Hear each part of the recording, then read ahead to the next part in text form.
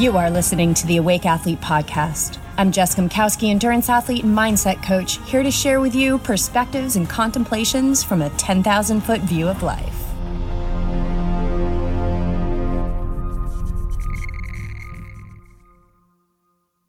Hey, you guys, welcome back to a bonus episode of Season 1 with the Awake Athlete Podcast. I'm so glad you're here with me. Life just keeps moving through me, and I feel like I'm always learning. You know, this is an earth school. And so every day I go to school, and I go to school in a way where I'm awake and ready. And so I always have a lot coming my way, and I have a lot of teachings and lessons every day. And so do you. I mean, I always have. We always have. It's just, are we awake to them? Are we awake and ready for all that comes our way? Are we awake and ready on the path to self-mastery? So what I want to talk about today is what happens when you wake up in the middle of the night, okay? And let's catastrophize here. Like, the most important thing in the world is on your mind. For me, let me personalize it and go to the inspiration for this episode, which was last night. So, you know, I set myself up for success as best I can. I remove myself from the computer screen. I shut down social media, and I do that 60 to 90 minutes prior to going to bed. I've also started a second meditation at night, which has been so amazing because it's this no pressure meditation. It can be, not that my morning meditation is pressure, but the second one I feel like is, everybody that I've talked to who does a second meditation, they're always like, it's just like easier. And maybe because we've got the pressure off, maybe because we're just like done with the day and we're just in more of a surrender mode. But for me, that second meditation looks like anything from 5 minutes to 30 minutes. It can be guided.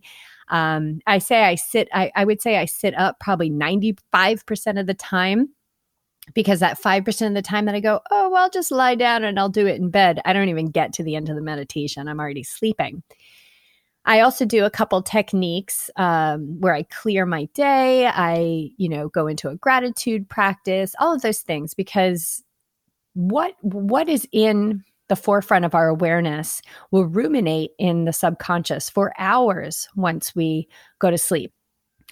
When we sleep, the subconscious comes alive, and we actually do a lot of processing in our sleeping state, a lot of processing of what's in the subconscious.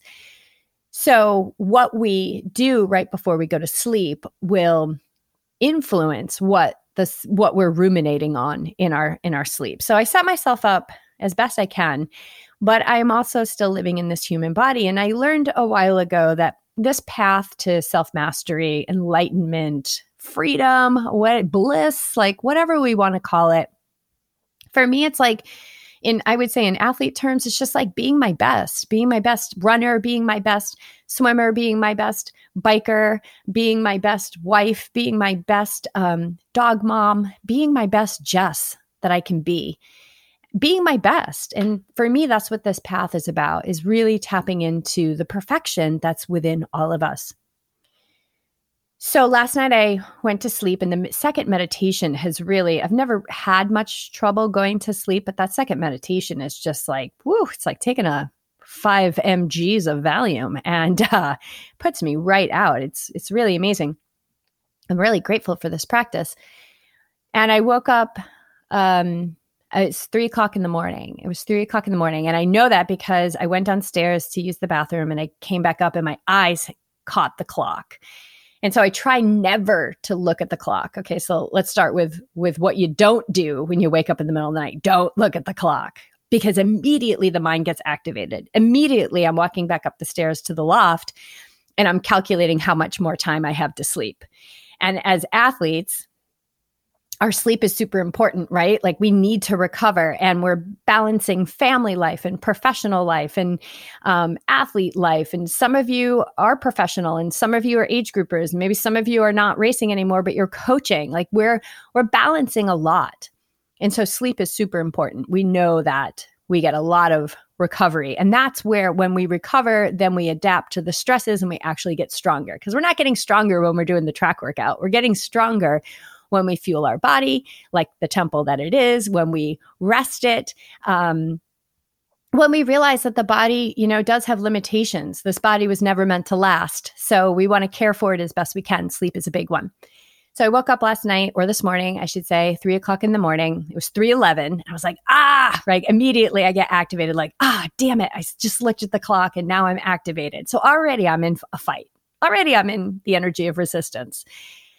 And I lay back in bed and then boom, it was like, when's the Awake Athlete podcast getting launched? And I feel like, are these episodes getting stale? And I have really nothing to say. And oh my God, people are going to make fun of me.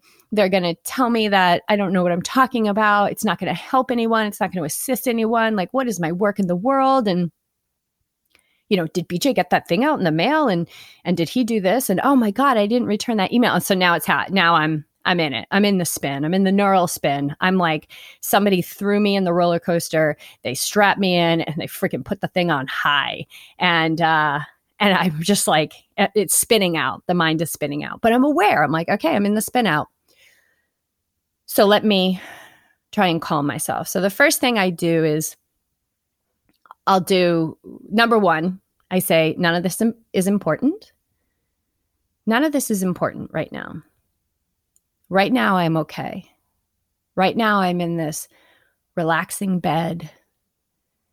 Right now, I'm in this comfortable bed.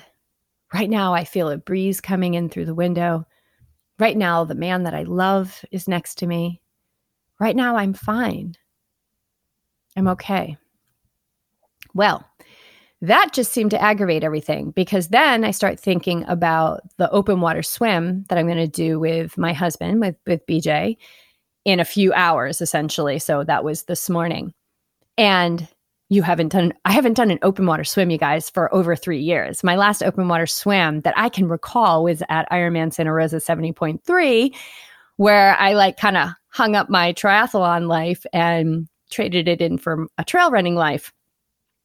And so it was like, essentially, I was drowning on the swim in the lagoon this morning. That's what my mind, fear. And they say there's no sharks in there, but a shark's going to be in there tomorrow and it's going to be terrible. And so catastrophizing, literally, I was, now I've got the emotion with it. I've got this pressure on my chest. It feels like it's going to explode.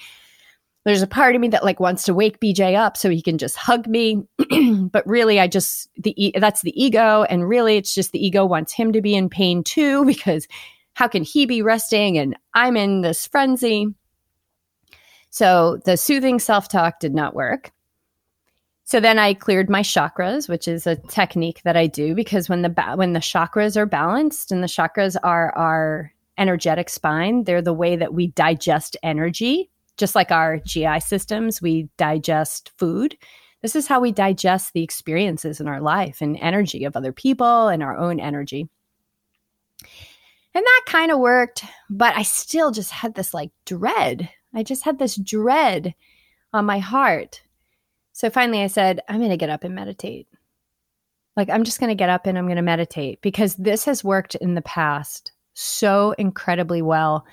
I have fought it out lying down with the dread or the panic or the fear or whatever it is, the busy mind, the anger, all of these things that come up in the middle of the night. And doesn't it make sense that they would come up in the middle of the night? Because I'm processing through the subconscious. And all this stuff are my hidden little dark corners. So my hidden little dark corners came to the surface, and I got out of bed, and I kind of had the forethought of being I'm going to grab my pillow because I'm going to be calm after this meditation. Because let's face it, you can't fall asleep when you're not calm. Calmness is the foundation for all of this work, that we really, really want to attune to calm. And there's nothing about lying in bed and feeling anxious that's going to allow my body to recover from the workout I did, right? So I have created this little outdoor meditation space, and I live in a place here in San Diego where I can go out in the middle of the night, really at any time of year, and be pretty comfortable. So I went out last night. It's August, so it's perfect. I went out last night, and Clark, my golden retriever, comes with me. He's such a unofficial service dog. And I went out there and I had that forethought, got my sweaties, got my hoodie, got, as quiet as I could be. I did not want to wake up BJ. Went downstairs, grabbed blankets, set myself up for meditation, and did a nice long 45-minute meditation. I had to let go of any kind of attachment to sleep, let go of, you know what, I might not do this open water swim tomorrow, and that's okay, or in a few hours. Let go of anything that I might think that my husband might think about me if I decide not to do it. Just let go. And how do I let go? Like literally, I say to myself, just let go. Let go of it. Just be right here, because none of that is right now. None of that is right now. So I did probably like 4 pranayama exercises, did some breath exercises. I cleared out those dang chakras again, and very slowly, and then was at a point where I did not need a mantra. I was in a deep state of peace. It doesn't always go this way, but last night it went from like 60 back down to 0. And I was in this deep state of peace. And the meditation was 45 minutes. And I was probably in this deep state of peace, maybe around, I don't know, I'm just guessing, 30 minutes. But the ego is still alive and well, right? And so it's saying, well, just go to sleep now. Don't go the whole 45 minutes. And to me, that's like a sure sign of like, just stay here and be in this deep peace. This is so restful right now. It's almost like a yogic sleep, like a yoga nidra, which we know from science is better than sleep, because I'm not ruminating in the subconscious. I'm in the conscious mind. I'm in the presence of my highest intelligence. I'm in that energy. And so the meditation gong went off. Felt a little disappointment, like, oh, I wish I did an hour, right? That dang ego, it's always right there. So I took that ego and I tucked it under the blanket and I scooted down and I fell asleep on the patio. And around 6 o'clock, BJ came out and he was just like, are you okay? You're sleeping on the patio. And I was really sleepy at that point. And I had some hesitation about getting up and I need my sleep. And then I thought, no, I just got like another hour. I was in bed by 9. I have plenty of sleep. I have no alcohol in my system. I ate all vegetables last night. Like there's nothing about this morning that shouldn't be really clear if I decide it to be that way. My heart feels open. I don't have that dread anymore. And it's more important than ever for me to get down to that lagoon and go for a swim.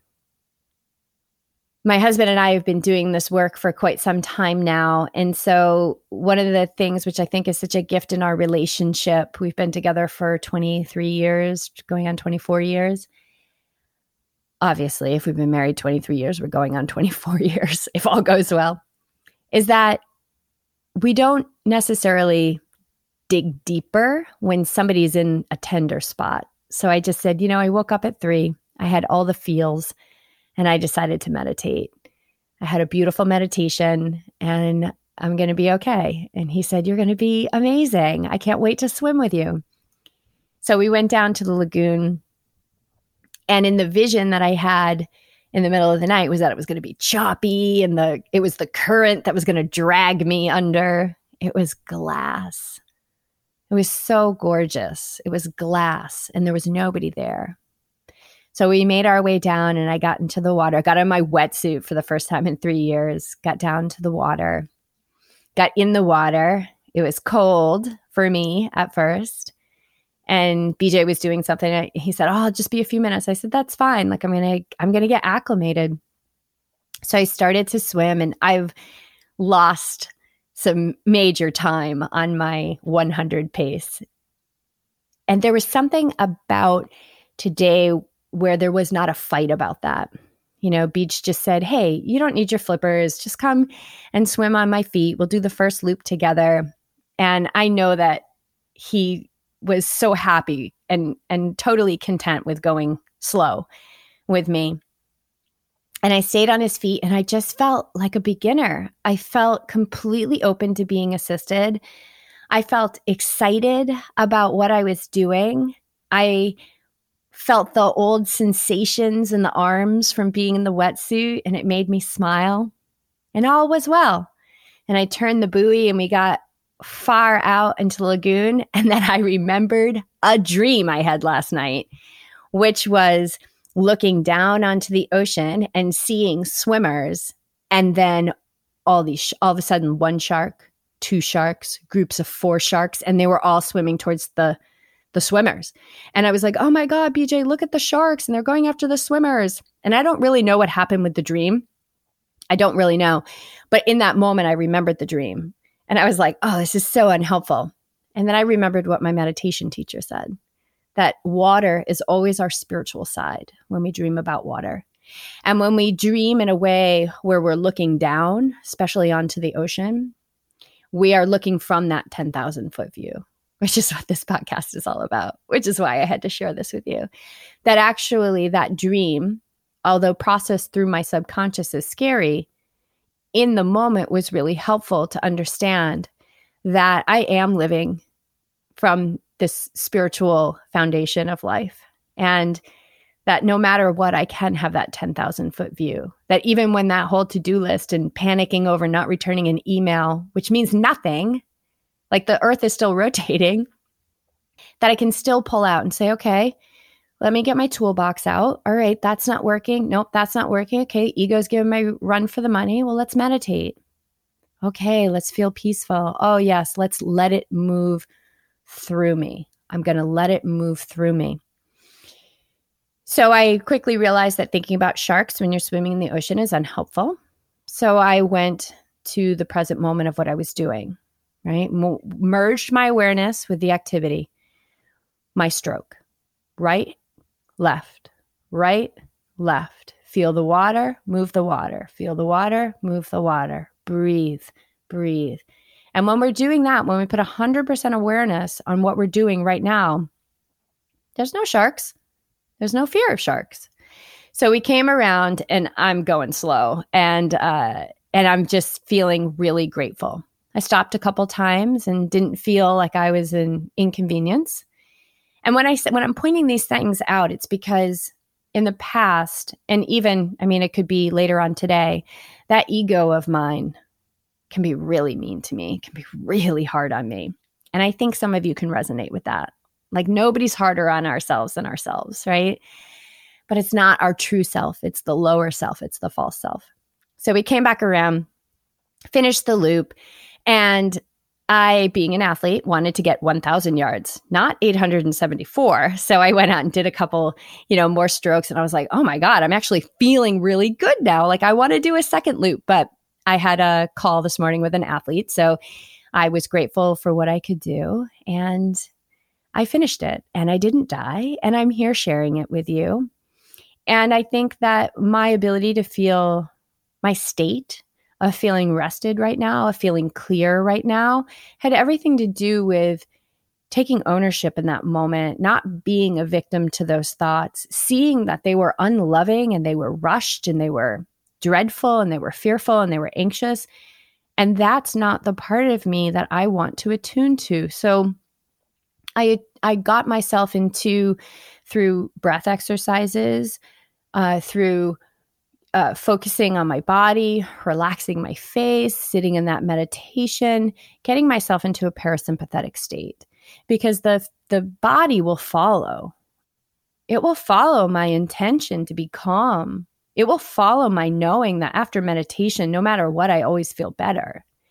And it will follow my detachment from, hey, so what if I don't sleep for another hour? So what? I'm going to be fine. The body will follow. Once we let go of that identification with those emotions and thoughts as who we are, we give space for them to move through us. This path, meditating, living mindfully, truly being your best in every moment, as Ram Dass, one of my favorite podcasts of his is Be Impeccable, How can you be impeccable in a moment? And that doesn't mean perfection. To me, that's more mastery. How can I be the master of myself right now in the midst of all this anxiety and fear? And the first step of that is not identifying with it as who I am. And when I get there, I can allow it to move through me. So make no mistake, if I haven't been clear so far, being an awake athlete does not make you immune to negative thoughts. It does not make you immune to fearful thoughts. It does not make you immune to anxiety, but it will allow you to be the master of yourself in the face of it. And it will allow you to change your relationships to those things and to see them as untruths, to see that they are the mechanism of the lower self, to see that they have every flavor of the ego that the ego has to offer. And when we zoom out that view and we look down onto our life and we see that expanded circumference of a situation, time and again, we will see that so many times in our life already, we have been the masters of our responses. We have been pure presence. We have so much evidence already that we are tailor-made for this path of the awake athlete.